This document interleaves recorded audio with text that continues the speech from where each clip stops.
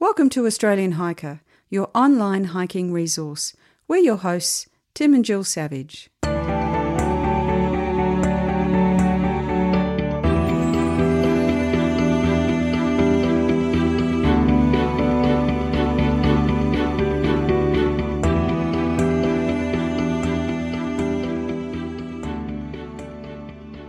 This is episode 170 of the Australian Hiker podcast. And in this week's episode, we're talking about finding water on a hike. Now, when we're at home, we take for granted the availability of water. We just walk to the tap, walk to the fridge, or if we're out and about shopping, we'll just go to a store or a takeaway and get a bottle of water or get something to drink as we need to. When we're hiking, particularly in the more remote areas, the availability of water can become a bit more of a complex issue.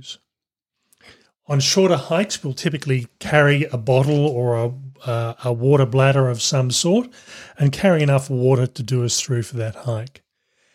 But for overnight hikes or longer day hikes or multi-day hikes, we may need to be able to source water off the trail from natural sources.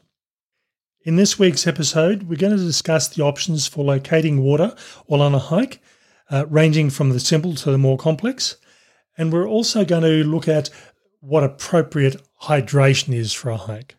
We hope you enjoy.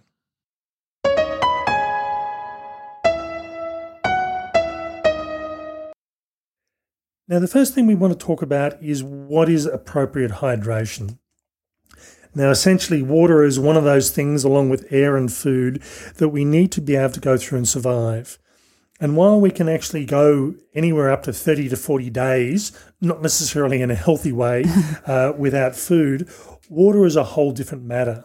And it's generally an accepted thing that we as in most humans, can go around about 3 days without having adequate hydration. Once we get to that sort of stage, we're not going to be too flash.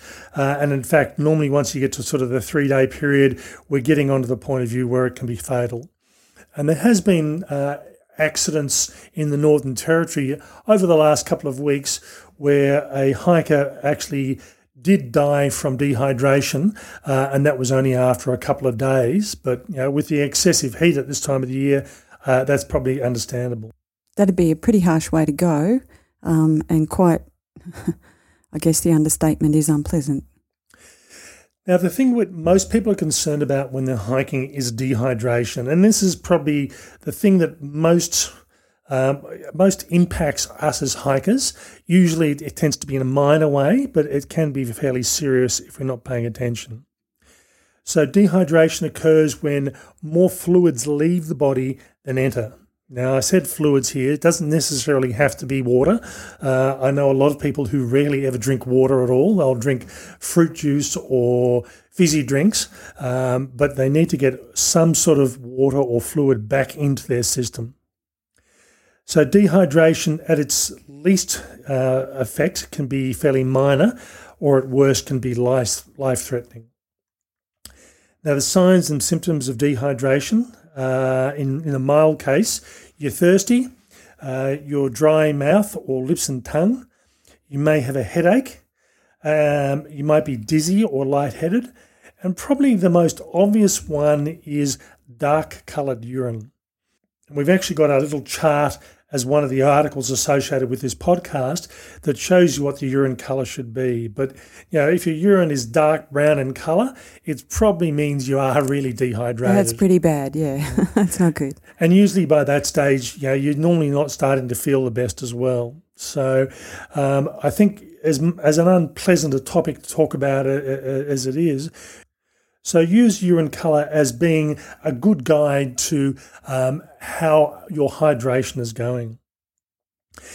Now, if hydration or dehydration becomes really severe, you can have an increased breathing rate, your heart rate can be increased and your blood pressure can actually drop. You're producing little or no urine. Now, it's not going to be the case that you always want to go to the toilet, but if it's a really hot day and you're drinking lots and lots of water and you don't feel like you need to urinate, it's probably a good indication that you are either dehydrated or you're heading in that direction. Something that's less common from a point of view, but can be equally as serious, is overhydration. And this is something that a majority of people don't even consider, particularly in Australia's harsh, warmer climate. Typically, this is far less a common problem than dehydration and tends to affect endurance athletes, so people that are doing ultramarathons or long-distance running, military people who are doing training exercises, particularly in the hotter conditions because they often tend to be carrying a lot of heavy gear, and surprise, surprise, hikers, particularly in tropical areas. And there have been a number of cases where hikers have died from overhydration.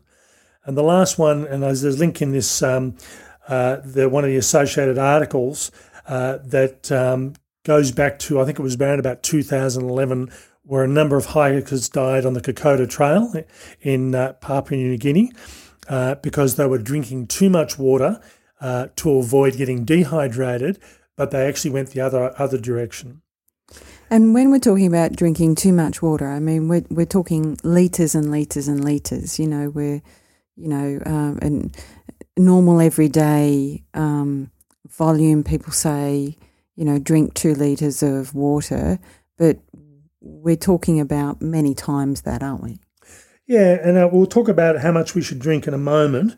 But basically, with overhydration, the problem is that you're actually diluting your blood system because you end up with so much fluid in your body that your blood starts to dilute. And really the blood, when you think about it, is transferring nutrients, minerals and oxygen to our body. And once you start altering the chemistry of the blood, it's not going to help us. So as unlikely as it is, people do die from overhydration.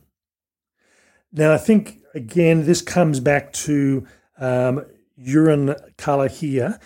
If your urine, it looks like water, basically, it's that clear, almost water sort of appearance, it's probably an indication that you don't need to drink anymore.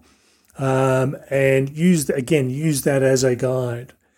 Because the symptoms of overhydration in its mildest form tend to be nausea and vomiting and headaches and mental confusion. Now, again, that can be very easily confused with dehydration, and if you assume that that's what's going on and you drink more water, you're drinking more water. All you're doing potentially is making it worse. Signs and symptoms in the case of severe overhydration can end up with seizures, unconsciousness, and coma. So, in this sort of instance, it's not a matter of giving people more water. It really is a matter of getting medical assistance as soon as you possibly can. Now, we talked about how much water you should drink, and as Jill mentioned, the average adult should be consuming roughly around about 2 to 2.5 litres of water per day, but that's in our normal day-to-day life. As soon as we start exerting ourselves, as soon as we start getting out in hot conditions, carrying a pack, that water usage is going to increase. And in fact, my biggest day of water consumption was roughly around about 8 litres, but that was on a day where I was travelling roughly 50-odd kilometres and the temperatures were in the mid to high 30s. So, in that instance there, I needed that amount of water spread over a period of the day to basically keep myself hydrated. What we've worked out over the last 4 or 5 years is that as a general rule of thumb, in cold conditions, and by cold I mean sort of under 20 degrees is a rough guide, that I'll use around about 1 litre of water for every 10 kilometres of walking. And for me, that translates to roughly 1 litre per 2 to 2 and a bit hours. And that gives me a good guide.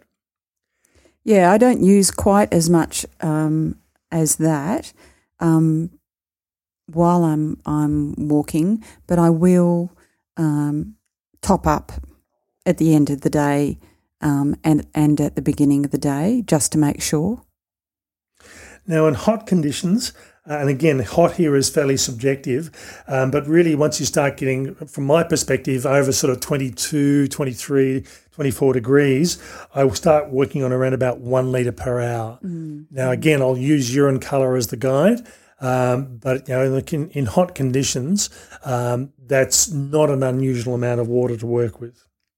Now let's move on to finding water on a hike. So we've talked about roughly how much water we're likely to need. So in other words, if you're doing a hike that's only 2 kilometres long, you may get away, particularly if it's in the cooler part of the year, just maybe not even carrying a water bottle, having water in your car for when you return to the trailhead, or if you're only carrying a small amount of water, either maybe a small water bottle or a partially filled water bladder.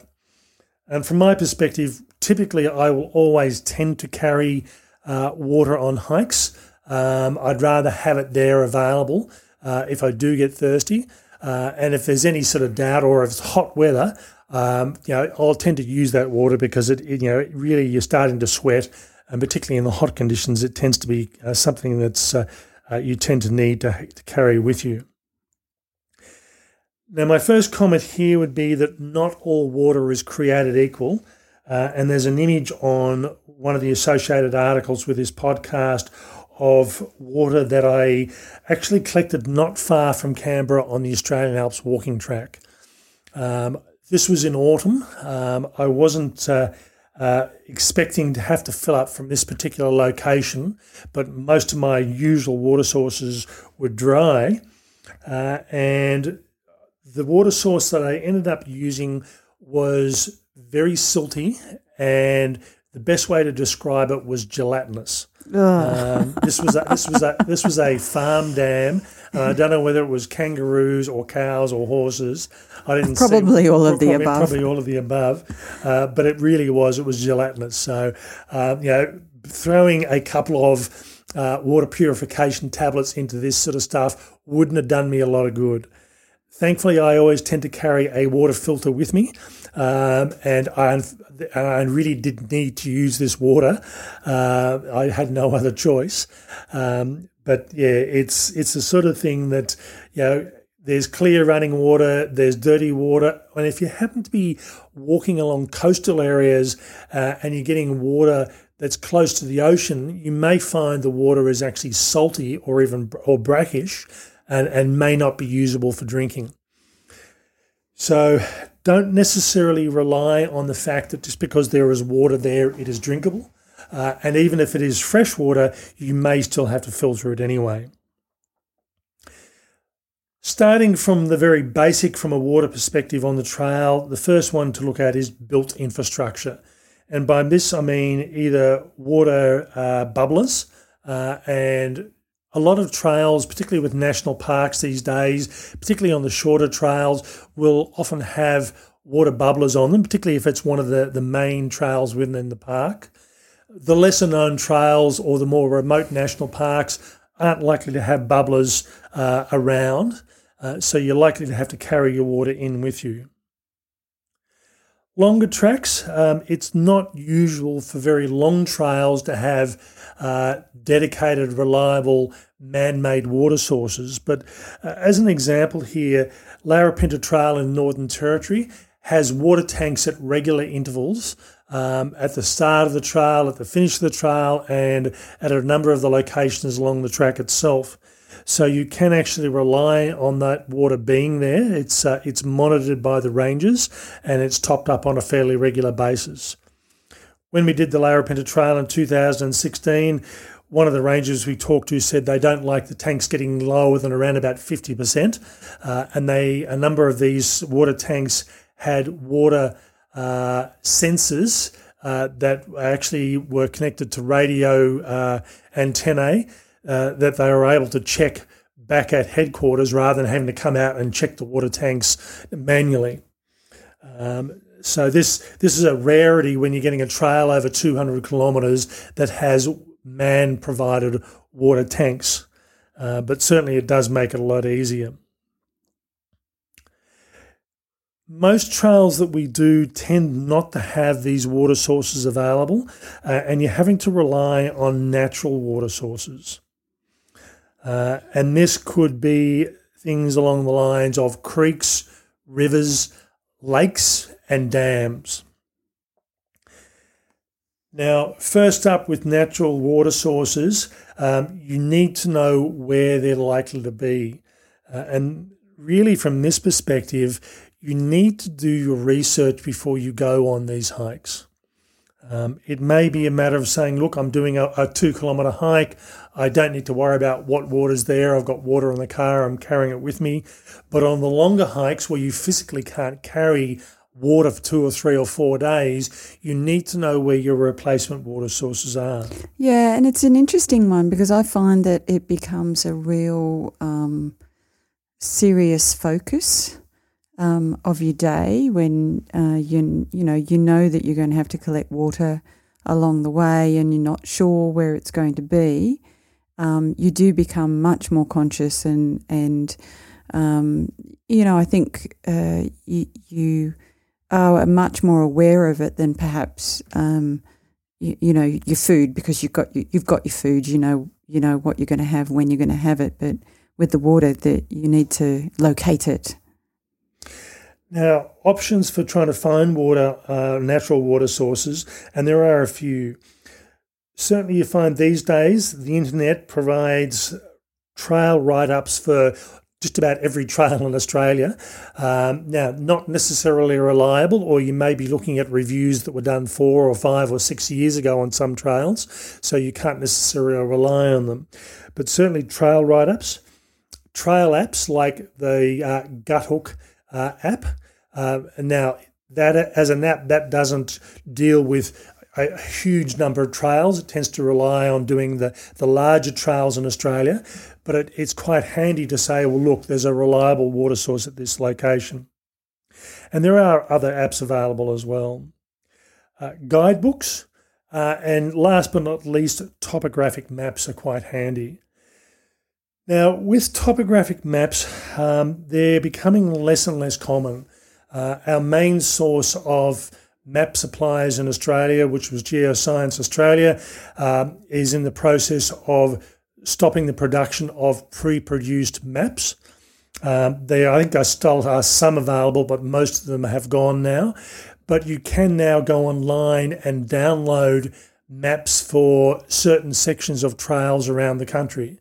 Now, again, it's not going to help you for everywhere, but certainly provides you the ability to say, well, I'll download and print a paper map that I'll take with me and use that to find water sources. Now, as a general guide, you don't expect to go up to the top of a hill or a mountain and find water. Typically, you're looking for water sources in valleys, in gullies, and that relies on you being able to read a map to say, well, this is a gully, there's a blue line running through it, which indicates there's a water source there. It may not be a reliable water source, but that's where you're going to be tending to look at. Yeah, and it's an interesting one because when we were doing Human Hovel, there were a couple of spots where the water source was quite concealed with overgrown plants and grass plants in particular, and you had to wade through. In my case, was knee or thigh high grass and shrubbery to get to the water source. The thing that worried me most was what was hiding in all of that grass, particularly the snakes. And when you got there, it wasn't the most generous flowing water source. So you had to really get in and you had to wait and you submerge. So sometimes it's a bit of a scary thing having to get your water. It's there. So it wasn't an issue in terms of wondering if there was going to be water there, but, actually wading through what was quite long grass to get to it was a bit of a challenge. Now, having said all that, we did the Aussie 10 walk Christmas last year. And one of the things that surprised me, we finished the walk. The last summit for us was at Ram's Head, and this was we camped at a saddle that was just below the Ram's Head summit, and this was a saddle that was up high from the valley below, and there was a creek running down that saddle. So it surprised us. We had enough water that we took up with us just in case, because we weren't sure there was going to be water there. We were aware that there was potentially water up there, but we didn't want to rely on it. And as I said, we got up there and found that there was a small running stream that was quite usable. So we did end up using some of that water anyway. I think the other thing that you need to consider when locating water sources is seasonal reliability. Now, I'll give you an example here. The Australian Alpine area, when all the snow melts, so particularly in early to mid-spring, even late spring, there's still a lot of water running from the higher hills through all the water systems, and water tends to be fairly reliable. I had spent a fair amount of time in the Australian Alps close to Canberra over the last 5 to 6 years. And even during the height of summer, there was so many creeks and little rivers and little streams that you didn't really have to rely on water. And even during the mid-teens, when we had a fairly serious drought going on, it just surprised me how much water was available when we didn't think there was going to be any there at all. Yeah, that's right. Having said that, when I did a piece of the Australian Alps walking track at Easter in 2019, I was surprised at a number of the water sources that I relied on or had been relying on for the previous 5 to 6 years that just weren't there. The big streams, the big rivers were all flowing and they were all reliable, but a lot of the little creeks in between were pretty much disappeared. I made the mistake on the last day of the hike, thinking, yep, there's a water source coming up. I know it's there, and I got to it, and pretty much it was mud. There was moisture there, but there was so much sediment in there you couldn't actually get water into the filter to actually go through and do it. And this is why I ended up using the water source that I did. It wasn't by choice, it was just the one I really needed. I mean, I was so close to finishing the walk, but I really did need a drink, and that left me with a really dodgy water source. So I think you need to be careful about seasonal reliability on hikes, and in some cases the water's just not going to be there, and it may dictate that you do a hike at a particular time of the year to ensure that you have reliable water sources. Now, the key points I'd say here with using natural water resources, there are a few things you need to keep in mind. Firstly, you need to know how far you're going to travel and how much water you're going to consume, and that's going to vary depending on whether it's cold weather or warm weather.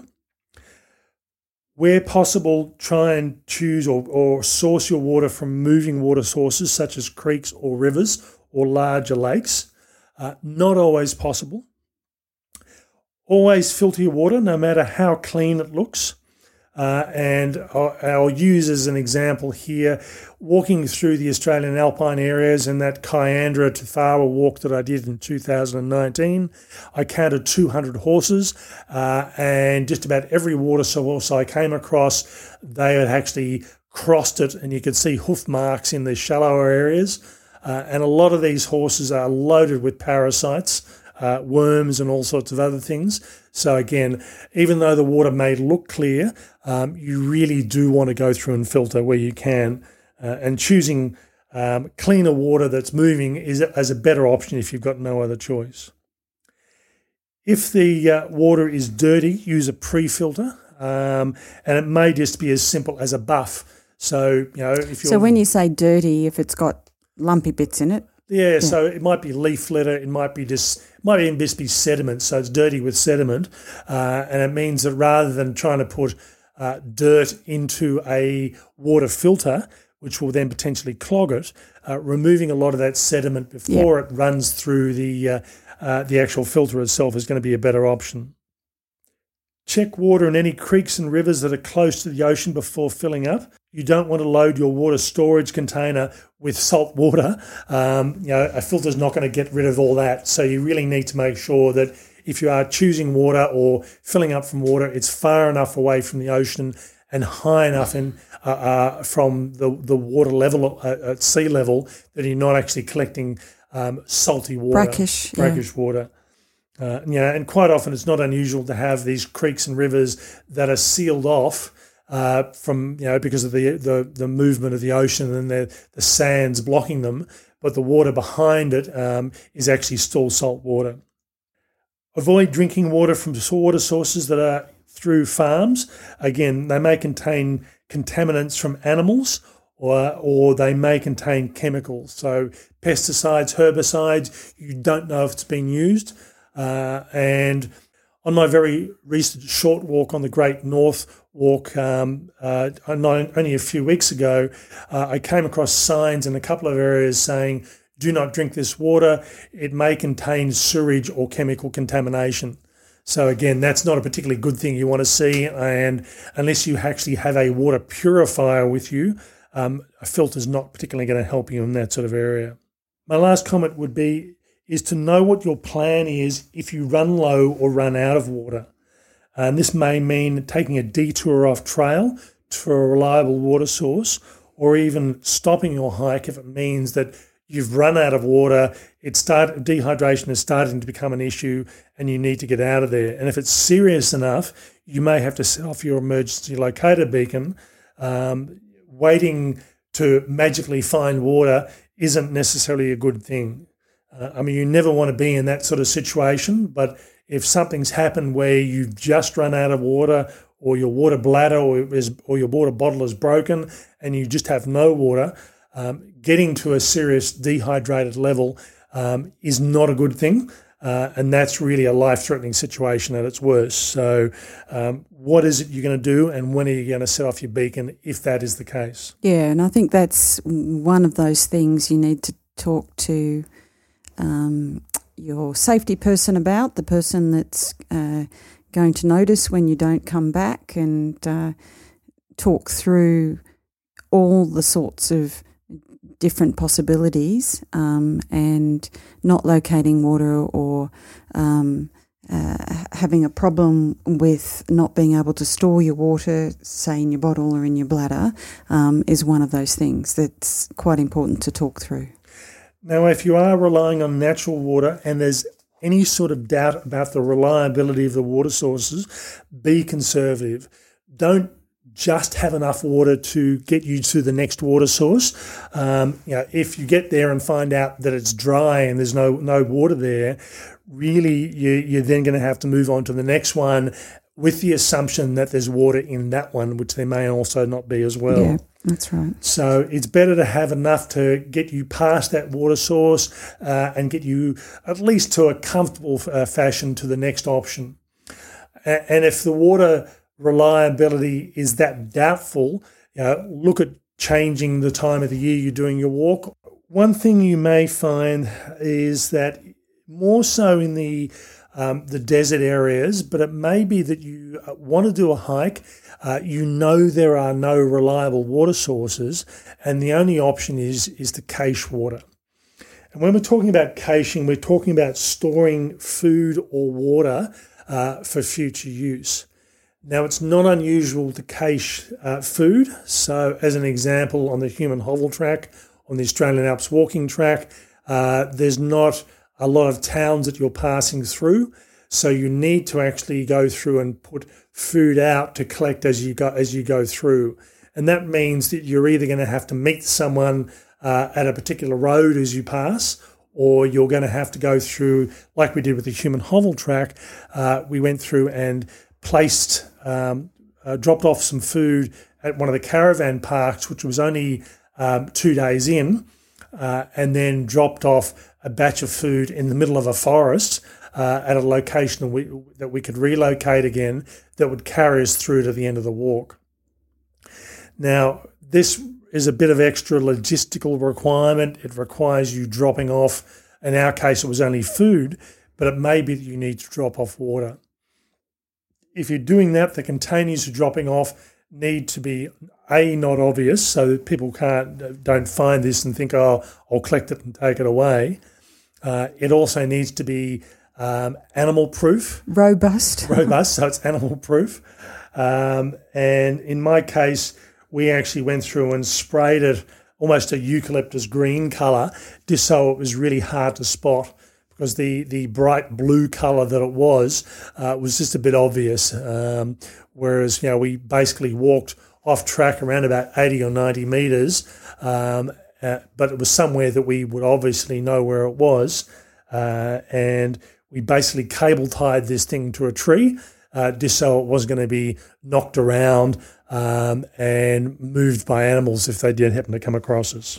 So you have to be able to locate it, hide it sufficiently, conceal it sufficiently, but also be able to locate it. And we had a GPS waypoint, and we also had some images so that we could recognise as we were approaching it, making sure that we were heading in the right direction. So, it was an interesting moment when we went, are we in the right place? And it's always one of those sort of things when you're caching, whether it's food or water, you get there and think, oh, it's gone. Now, it hasn't happened to us, but I have heard of people that they've either lost it and can't remember where it was, or they've put it somewhere too obvious and someone's come and collected it thinking, oh, no, it's not necessary. So from our perspective, I actually put a label on the lid and covered it in waterproof contact saying, we expect to pick this up at this date, please do not remove. Because if someone's doing what they think is a favour by removing rubbish, and it's actually our food or water supply. Now, as a final thought on this, basically what it comes down to is, particularly on the longer hikes, is to do your research. Know where your water sources are going to be, know where they're potentially going to be an issue, and know if you need to go through and cache. And from my perspective, I don't just plan on how far I'm going to be walking each day, where I'm going to be camping, if I need to do food pickups. I also plan about where my water resupplies are. And if there's any doubt at all, I will carry extra water. In some cases I'll plan on camping in a situation where there is no water source. So as an example of this, Brinkley's Bluff on the Larapinta Trail, you're basically up the top of a hill. You get some spectacular views for sunset and sunrise, but there is no water. Yeah, that's right. So you have to carry water with you, which is what we did on that particular hike.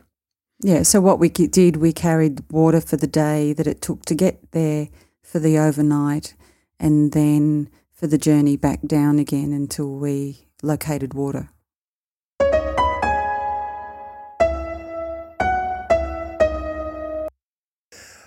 Okay, that's all for this week's episode. As mentioned, there are 2 associated articles with this podcast, and we'll put the links to those in the show notes, as well as a couple of other water-based articles that we've done previously that will be helpful. We hope you've enjoyed this episode. That's all for me. Bye for now. And bye from me.